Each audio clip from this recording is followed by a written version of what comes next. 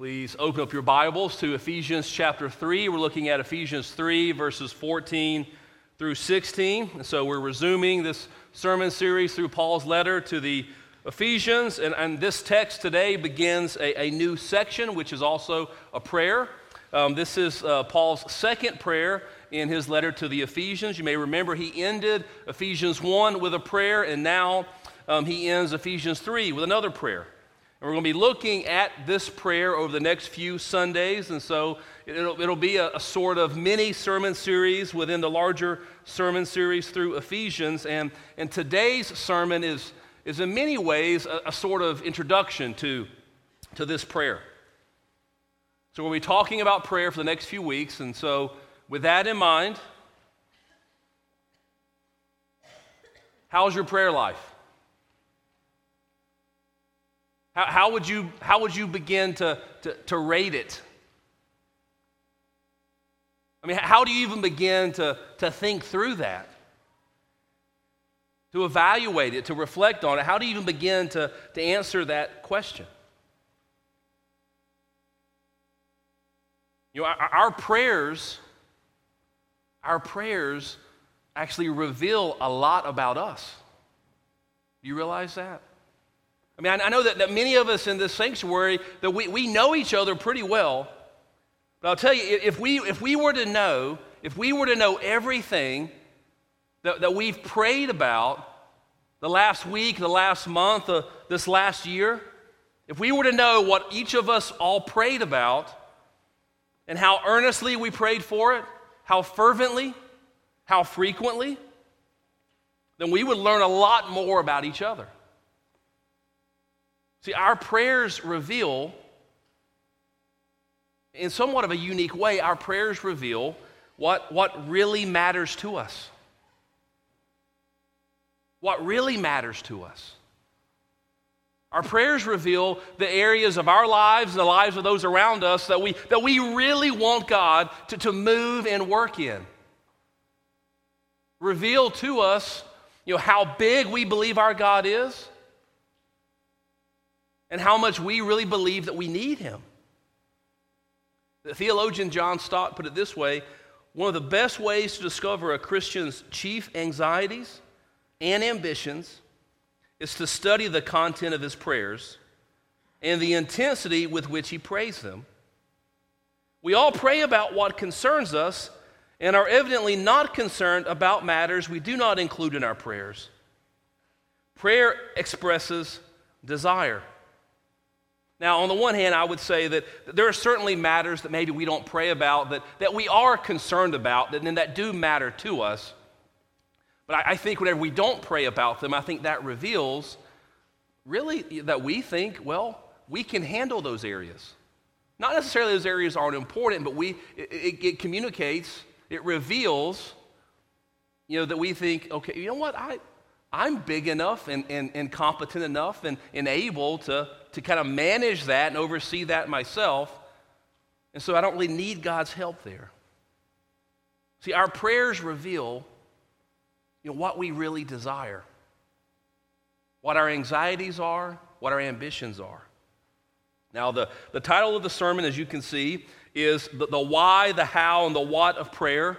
And I wrestle with whether or not to include that title. And the truth is, I spend very little time thinking about my titles. And I wrestle with this one because I was worried that somebody may read it and think, okay, Richard's going to believe that he can get up here and give us an exhaustive sermon on the incredibly massive and crucial topic of prayer. And that's not possible, okay, and that's not my aim. But rather, I just think that the why, the how, and the what of prayer is just the outline that Paul has in these few verses. But I do think that there's a lot that we can learn about prayer. And Lord willing, a lot that we can grow in our own prayer lives, in the quality of our prayers, the earnestness and the frequency from studying the Apostle Paul's prayers. Studying his prayers we find all throughout the Scriptures, but especially this prayer in Ephesians 3. You see, here in this text, in Ephesians 3, that Paul allows the Ephesians and us to listen in. He allows us to eavesdrop, if you will, on his prayer that he prays for them. As one commentator put it, who has not read and reread the closing verses of the 3rd chapter of the Ephesians with the feeling of one permitted to look through parted curtains into the holiest place of the Christian life? And yet Paul invites us to look through parted curtains, if you will, into his prayer closet in these closing verses of Ephesians 3. Now, we're just going to be looking at the very beginning of it, verses 14, 15, and the very beginning of verse 16. But I'm going to read all of the prayer from verse 14 to verse 21 today and each week that we're still looking at this section of Scripture, because I don't want us to miss the totality of the scope of this prayer. And so hear now God's holy, inspired, inerrant, infallible, life-giving word. Ephesians 3, beginning in verse 14. For this reason, I bow my knees before the Father, from whom every family in heaven and on earth is named, that according to the riches of his glory, he may grant you to be strengthened with power through his Spirit in your inner being, so that Christ may dwell in your hearts through faith, that you, being rooted and grounded in love, may have strength to comprehend with all the saints what is the breadth and length and height and depth, and to know the love of Christ that surpasses knowledge, that you may be filled with all the fullness of God. Now to him who is able to do far more abundantly than all we ask or think, according to the power at work within us, to him be glory in the church and in Christ Jesus throughout all generations, forever and ever. Amen. This is the word of the Lord. And it's absolutely true. And it's given to us in love for our good. So we'll be looking at these 3 verses under the following 3 headings: what Paul prayed, why Paul prayed. I'll get these questions right. Why Paul prayed, how Paul prayed, and for what did Paul pray? So why did he pray, how did he pray, and for what did he pray? And then we'll be looking at the what in the weeks to come in more detail. We'll just barely begin to touch it today. So first, why Paul prayed. So look with me at verse 14. For this reason, I bow my knees before the Father. So he's giving us the reason why he's praying. And the answer is because of what God has been doing and is doing in his church. See, notice that phrase, for this reason. He's telling us why he's praying, and that phrase, for this reason, takes us back to the very beginning of Ephesians 3. It takes us back to Ephesians chapter 3, verse 1, where we read, for this reason, I, Paul, a prisoner of Christ Jesus, on behalf of you Gentiles, and then there's that dash, right? Not the hyphen, but it's a dash. And then Paul interrupts himself, and there's this Holy Spirit-inspired digression of sorts where Paul goes on to elaborate about and explain his calling as the apostle to the Gentiles to preach to them the unsearchable riches of Christ. And that goes on from verse 2 down to verse 13, this interruption that Paul does of himself. And then he goes right back in verse 14 with that phrase, for this reason. For this reason I bow my knees before the Father. So in verse 14, the reason he bows his knees in prayer before God the Father takes us back to what he was talking about, what he had written at the end of Ephesians 2. So let's go back there to the very end of Ephesians 2. Verse 19 to 22, Paul writes, so then you are no longer strangers and aliens, but you are fellow citizens with the saints and members of the household of God, built on the foundation of the apostles and prophets, Christ Jesus himself being the cornerstone, in whom the whole structure, being joined together, grows into a holy temple in the Lord. In him you also are being built together into a dwelling place for God by the Spirit. That's what Paul wrote. Within the very next verse in Ephesians 3:1, he says, for this reason. Then he interrupts himself and he comes back at the beginning of our text in verse 14 and says, for this reason, going back to this at the end of Ephesians 2, for this reason I bow my knees before the Father. See, Paul had just finished writing this stunningly incredible statement of what God had done through Jesus Christ in uniting Jew and Gentile, Jews and non-Jews, people of all stripes and types all over the world together in Christ.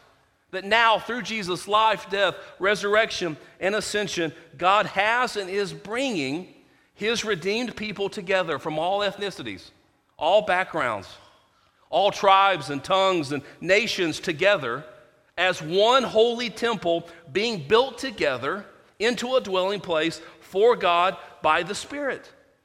As Paul would go on to say in Ephesians 3, as fellow heirs, as members of the same body, members of the same one spiritual family, partakers of the one same promise in Christ Jesus through the gospel. So put another way, Paul had just made this incredible statement of what God has done and is doing through the church, this declaration of what the church is intended to be, this dwelling place, this new temple where God to dwell by the Spirit. And now Paul prays to ask God to give the Ephesian Christians the spiritual resources they need to live out this high calling, to be this type of church, to be who Christ has called them to be, has made them to be. Okay, so why did Paul pray? Because of what God has been and is doing in his church. But there's also, Paul prays because he knew the Ephesians' needs. If you remember a couple of weeks ago how that section ended, how what we read in Ephesians 3 verse 13, that Paul's worried they may lose heart. Paul wrote, "So I ask you not to lose heart over what I am suffering for you, which is your glory." See, Paul prayed. Why does he pray? He prays because of what God has been and is doing through his church, but he also prays because Paul loves this church. He loves First Presbyterian Church of Ephesus. He loves them, and he knows about their needs, and he's concerned. And so he prays that they would not lose heart because of the news that he is in this Roman prison. And Paul knows that they need God's enabling power to live out this calling in Christ. And so he prays for them. Now, in a few weeks, whenever we eventually turn the page to Ephesians chapter 4, Paul is going to really switch from declaring these indicatives and these truths about what God has done for us and in us and to us. And we're going to turn to, then Paul begins to give out imperatives and a lot of commands. And he begins to exhort the Ephesians. But notice, before he exhorts them, which he's about to begin to do in the very next chapter, before he exhorts them, he prays for them. Before he exhorts them. And these are exhortations they need to hear. He's going to give them imperatives and commands that they ought to obey. They need to obey. Commands giving to them, in love for their good, but before he exhorts them, he prays for them. I want you to think about that for a moment. Think about the people in your life, the people you love, the people you care about, the people who you feel an obligation to exhort, the people who you feel an obligation to speak to and to act in their life because you see behavior that really does need to change, perhaps even disastrous behavior, that you see wrong-headed beliefs, false beliefs that they've embraced, and people you care about, and you want them to think differently about God and his world. How often do you pray for them? How often do you pray for them? Friends, don't underestimate the difference it can make in our families, in our friendships, in our ministries, in our lives, if we begin to pray for these people before we speak to them, before we attempt to take action ourselves. And that's not just something I'm saying to you. I hope you hear it. I'm saying it to myself because I am the type of person who tends to speak and act and then only later think and reflect and pray. Now, it's better to pray at some point, okay, but it's even better, I think, to pray before you speak and before you act and before you react. What difference would it make if we began to pray for them before we were exhorting them? And please never, ever, ever, ever stop praying for those people. Don't give up on that person. Keep praying and begging God to move and work in their hearts. You see, why does Paul pray? Simply put, Paul has a big view of God. He's got a big view of God. He's got a small view of man, a small view of himself. He knows that he can't change the lives of these Ephesians, but he knows that God can. That God is the all-powerful God, and that God loves these people, and that God is able to change hearts. He's able to change circumstances. That God moves and works through the prayers of his people. As Charles Spurgeon put it, prayer is the ship which brings home the richest freight. It is the soil which yields the most abundant harvest. Do we believe that? Yes, there are things that we need to say and that we need to do, but do we believe that prayer is the ship that brings the richest freight? Do we believe that? Or how about this quote? It's a very simple quote, and I've never forgotten it the first time I read it, from William Temple, Archbishop of Canterbury. When I pray, coincidences happen, and when I don't, they don't. So why does Paul pray? He prays because God is a big God. And he knows what God has been and is doing in his church. And he knows that the Ephesians have great needs. And he's praying to a big God on behalf of his people there in Ephesus. Okay, now let's look at how Paul prayed. There's a lot we can learn here. And so look again at verse 14. For this reason, I bow my knees before the Father. The first thing to notice is that Paul prays to the Father. Now, it's not wrong to pray to God the Son or to pray to God the Spirit, but the overwhelmingly common model for prayer in the New Testament, what's most common, is to pray to the Father in and through the Son by the power of the Spirit. That's how we almost always see Paul praying, to the Father through the Son by the Spirit. So Paul prays to the Father, but notice Paul prays to the Father as a son. To the Father as a son. So look with me at verse 14 and 15 together. For this reason I bow my knees before the Father, from whom every family in heaven and on earth is named.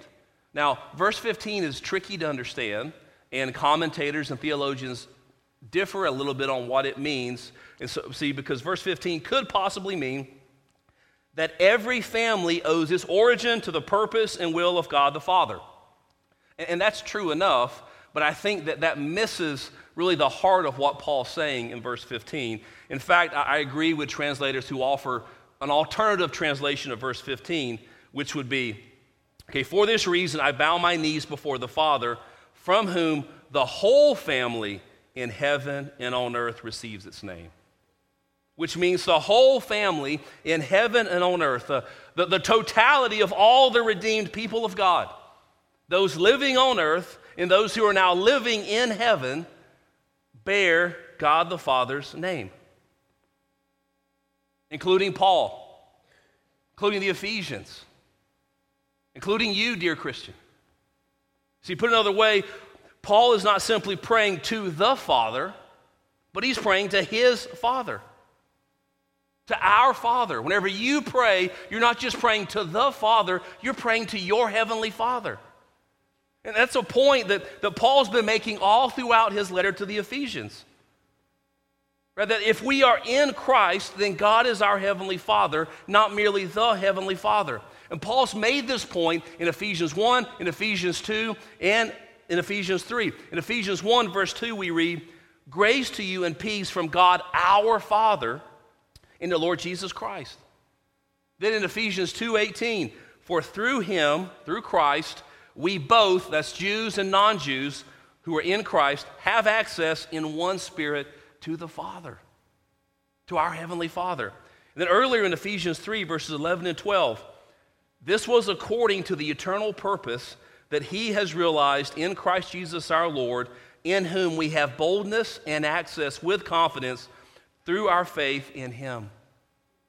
We can have boldness and confidence as we approach God our Father's throne of grace. So look back now to our text, verses 14 and 15. For this reason I bow my knees before the Father, from whom every family or the whole family in heaven and on earth is named. So do you understand what this means for you? What it really means for you, not just for other people, not just for me, not just for the person beside you. Do you realize what this means for you, dear Christian? God the Father has given you his name. Paul's point is that if you're a believer in the Lord Jesus Christ, regardless of whether you're a Jew or a Gentile, regardless of your background, regardless of what you think about the name you were given at birth, God has given you his name. That you've been adopted into his family. That he is your heavenly Father. That you are not some second-class citizen in God's family. See, Paul knows this as he prays for the Ephesians. And it impacts the way that he prays. So let me ask you, in the quietness of your own heart, do you believe this for yourself?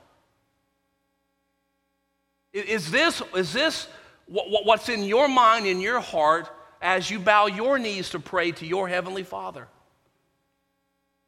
Now, I love my dad. We talked on the phone yesterday, and yesterday was my parents' 46th wedding anniversary, which was wonderful to talk to them. And I love my dad. But many of you know that my dad wasn't a Christian whenever I was growing up, and then over the years, I've been blessed with quite a few really godly, special men who served as mentors in my life.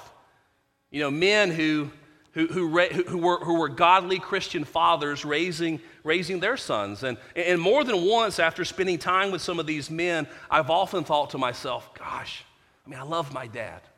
I don't want a different dad, but what it must have been like to be one of the sons of these men, these godly fathers during those formative years.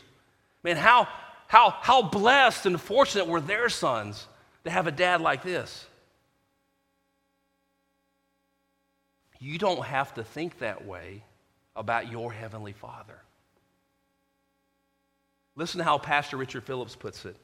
It's one thing to admire a man as an ideal father when you have no right to approach him as his own child. It is something far better to look to the perfect father and say, Daddy, to him. This is our privilege. It's your privilege. And it energized Paul's approach to prayer. See, the Bible goes to great lengths to assure us, to assure you over and over and over again that God is your Heavenly Father and that He loves you. He delights in you with an everlasting love. It's clear that God wants you to know this and to never, ever, ever doubt it. Think back. Think back when we were studying John. Think back to one of the last things that Jesus says to his disciples in the upper room, really just moments before he's going to be arrested and then taken to the cross. In John 16:27, Jesus says to them, "For the Father himself loves you because you have loved me and have believed that I came from God." God the Father loves you. The Puritan John Owen put it this way: the Father's love ought to be looked on as the fountain from which all other sweetnesses flow. How few of the saints are experimentally acquainted with this privilege of holding immediate communion with the Father in love. With what anxious, doubtful thoughts do they look upon him? What fears, what questionings are there of his goodwill and kindness? At the best, many think there is no sweetness at all in him towards us. But what is purchased at the high price of the blood of Christ? How do you approach your Heavenly Father in prayer? Are you acquainted with the assurance of the sweetness of his love for you in Christ? Are you assured of that? Or do you approach him with anxious, doubtful thoughts and fears as you question and doubt whether he really loves you, even though the Bible repeatedly tells you over and over and over again that he loves you?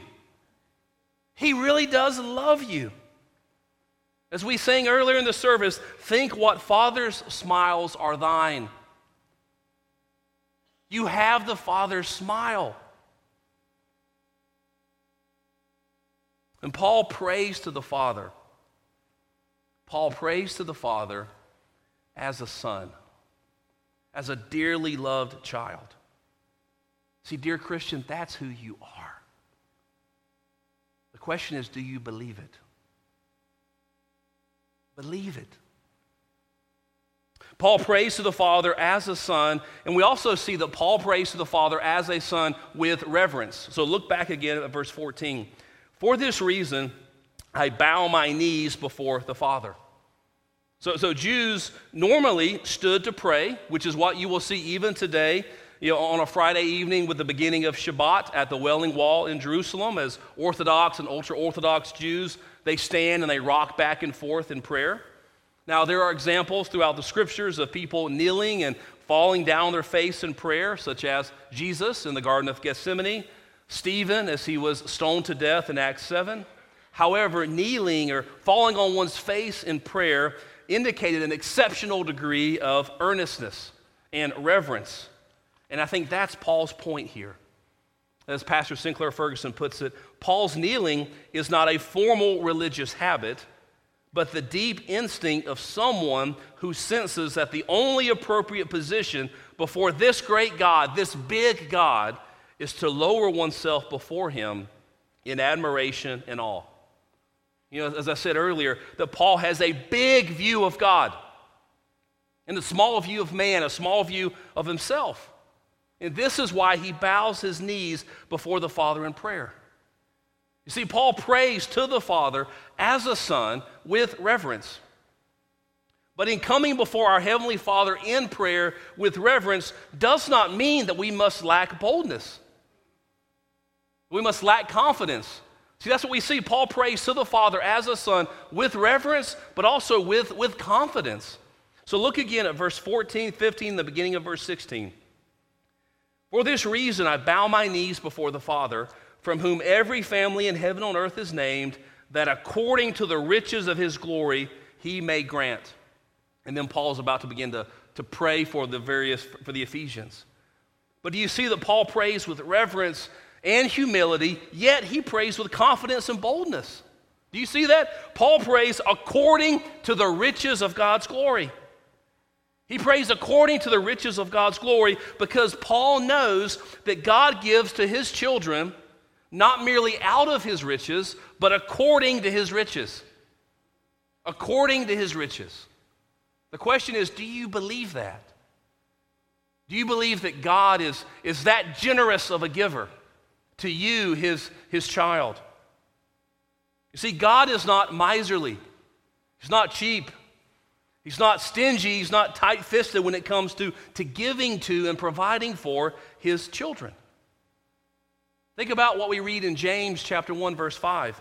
If any of you lacks wisdom, let him ask God, who gives generously to all without reproach, and it will be given him. See, that verse literally reads, let him ask the constantly giving God. You see, whenever God gives generously to his children who come to him in prayer, God is merely acting according to his character. This is who God is. He really is the giving God. He's that generous. He's that good. I mean, think about our shorter catechism, question 4. What is God? God is a spirit, infinite, eternal, and unchangeable. And then those 3 words, infinite, eternal, unchangeable, apply to everything that comes next. That he's infinite, eternal, unchangeable in his being, in his wisdom, in his power, in his holiness, in his justice. And God is infinite in his goodness, in his truth, but he's infinite in his goodness. He's infinite, unchangeable, eternal, unchangeable in his goodness towards you, his dearly loved child. Right? So that whisper in the back of your head that keeps saying, God is withholding from you. It's a lie. That whisper that says, you know what, you can't trust him. He's being tight-fisted with you. That's a lie. Now, we should certainly think of God as more than merely the giving God, but our God is always the giving God. He's not stingy. He's not miserly. It's one of the reasons, week after week that I say to you that this is absolutely true. And it is given to you in love for your good. Because I'm trying to remind us that God He's always the giving God. He's never miserly. He's never stingy. That He gives to us according to His riches. And we're invited to remember this every time we read His Word. And we're invited to remember this every time we go to Him in prayer. So we can pray with boldness and with confidence. And we can ask God and plead with Him and beg Him to move and work in our lives, in our circumstances, in our hearts, and to move and work in the lives of those around us. We can pray according to His riches, the riches of His glory. But now please remember, the answers to our prayers are never a matter of God's ability. It's not whether or not God can do it. And the answers to our prayers are never a matter of whether or not we can successfully manipulate God by somehow saying the right magic words or saying the right words the right way. It's not a matter of saying the right words the right way with enough faith. It's not a matter of saying the right words in the right way with enough faith enough times. That God always answers our prayers according to His good and perfect will. But the point I want us to take away from this passage today is to pray to our Heavenly Father as His children with reverence, but also with confidence, with boldness. The old pastor Henry Ironside put it this way. He says, you cannot ask too much. I could just stop there. When you go to pray, don't forget, you can never ask too much. That's a point that Paul's going to make as we move towards the very, very end of Ephesians 3. You cannot ask too much. There was a man who came to a king asking for something, and the king gave to him out of his abundant treasure until the man said, Your Majesty, that's too much. That is too much. The king smiled and said, It may seem too much for you to take, but it's not too much for me to give. And so our blessed God gives out of His abundance, according to the riches of His glory. If only we would pray like we believe this. Think about that. How would your prayer life change? How would it change? How would it change if we actually believe this?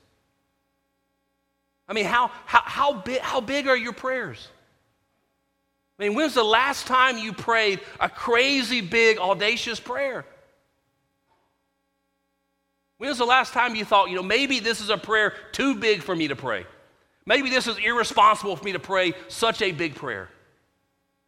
I think part of what Paul's saying here is there's no such thing, that you cannot ask too much. So we see why Paul prayed, how Paul prayed, and then finally, and I'll just touch on this briefly, for what did Paul pray? We're going to be looking at the rest of Paul's prayer in greater detail in the weeks to come. But I want you to listen to what he prays for the Ephesians. And as you listen, think about how Paul's prayer for the church in Ephesus is often quite different from our prayers and our prayers for one another. Listen to what he prays, beginning in verse 16. That according to the riches of His glory, He may grant you to be strengthened with power through His Spirit in your inner being, so that Christ may dwell in your hearts through faith, that you, being rooted and grounded in love, may have strength to comprehend with all the saints what is the breadth and length and height and depth, and to know the love of Christ that surpasses knowledge, that you may be filled with all the fullness of God. Now, there's a lot there. I'm not going to go into all of it right now, but notice that Paul prays for the Ephesians to be strengthened inwardly with God's power through the Holy Spirit. He prays for Christ to dwell in their hearts. He asks God to enable them to comprehend the love of God for them in Christ. And remember, earlier in this letter to the Ephesians, Paul makes this incredible statement of what God is doing in and through the church, a declaration of what the church is intended to be. And now Paul prays to ask God to give the Ephesian Christians the spiritual resources they need to live out this high calling, to be this type of church. Now, I've spent a lot of time over the last 14, 15 years in prayer meetings in our church with church members and with friends and with elders and with deacons. And I've heard a lot of the ways that we pray for one another. And the truth is, this is the most praying church, the most prayerful church I've ever been a part of. But there is a difference between the way that Paul prays for the Ephesians, the way he prays for First Pres Ephesus, and the way that we often pray for one another. Do you see the difference? You see the difference? Paul's prayer is for their spiritual concerns, their spiritual needs. It's for their growth to maturity. Okay, now hear me on this. It is not in any way wrong for us to pray for our physical needs. That's not wrong. We ought to do that. It's not wrong to pray for our physical needs and for healings and for careers and for better relationships. We should pray for all of these things. God wants us to pray for all of these things. It will be wrong for us not to pray for these things, but I think we shouldn't miss that Paul's greatest concern was not for the physical needs of the Ephesians. That his concern is first and foremost for their spiritual needs. I mean, that some of our elders and deacons will tell you that there are some times when we're looking at our prayer list of prayer requests for our church, and I will lead the group for the first 10 or 15 minutes, to only pray for the spiritual needs that we see there. We're going to pray for the physical, but let's save those till later, and let's begin to pray for the spiritual. And I see that, one, it's a challenge. It's a challenge because, there aren't a lot of requests for spiritual things on the prayer request. Mostly it's physical things, physical healings, relationships, jobs, pregnancies, very physical things, important things. But most of it's that way. But it's also a challenge because I think that we don't often pray for our spiritual needs the way we should. And so in the weeks to come, I want us to be thinking about this. What are your spiritual needs today? What are the spiritual needs of those around you? Your spouse, your children, your parents, your classmates. I mean, how would our prayer life for ourselves, our spouse, our children, our city group, our Sunday school classes, our coworkers, our classmates, our neighbors, how would our prayer life change if we elevated their spiritual needs in our prayers? See, Paul prayed a big, audacious, bold prayer for the Ephesians. I want you to listen to it again as we close our time together today with me praying this prayer for you. Okay, so let's pray. For this reason, I bow my knees before the Father, from whom every family in heaven and on earth is named, that according to the riches of his glory, he may grant you to be strengthened with power through his Spirit in your inner being, so that Christ may dwell in your hearts through faith, that you, being rooted and grounded in love, may have strength to comprehend with all the saints what is the breadth and length and height and depth, and to know the love of Christ that surpasses knowledge, that you may be filled with all the fullness of God. Now to him who is able to do far more abundantly than all we ask or think, according to the power at work within us, to him be glory in the church and in Christ Jesus throughout all generations, forever and ever. Amen.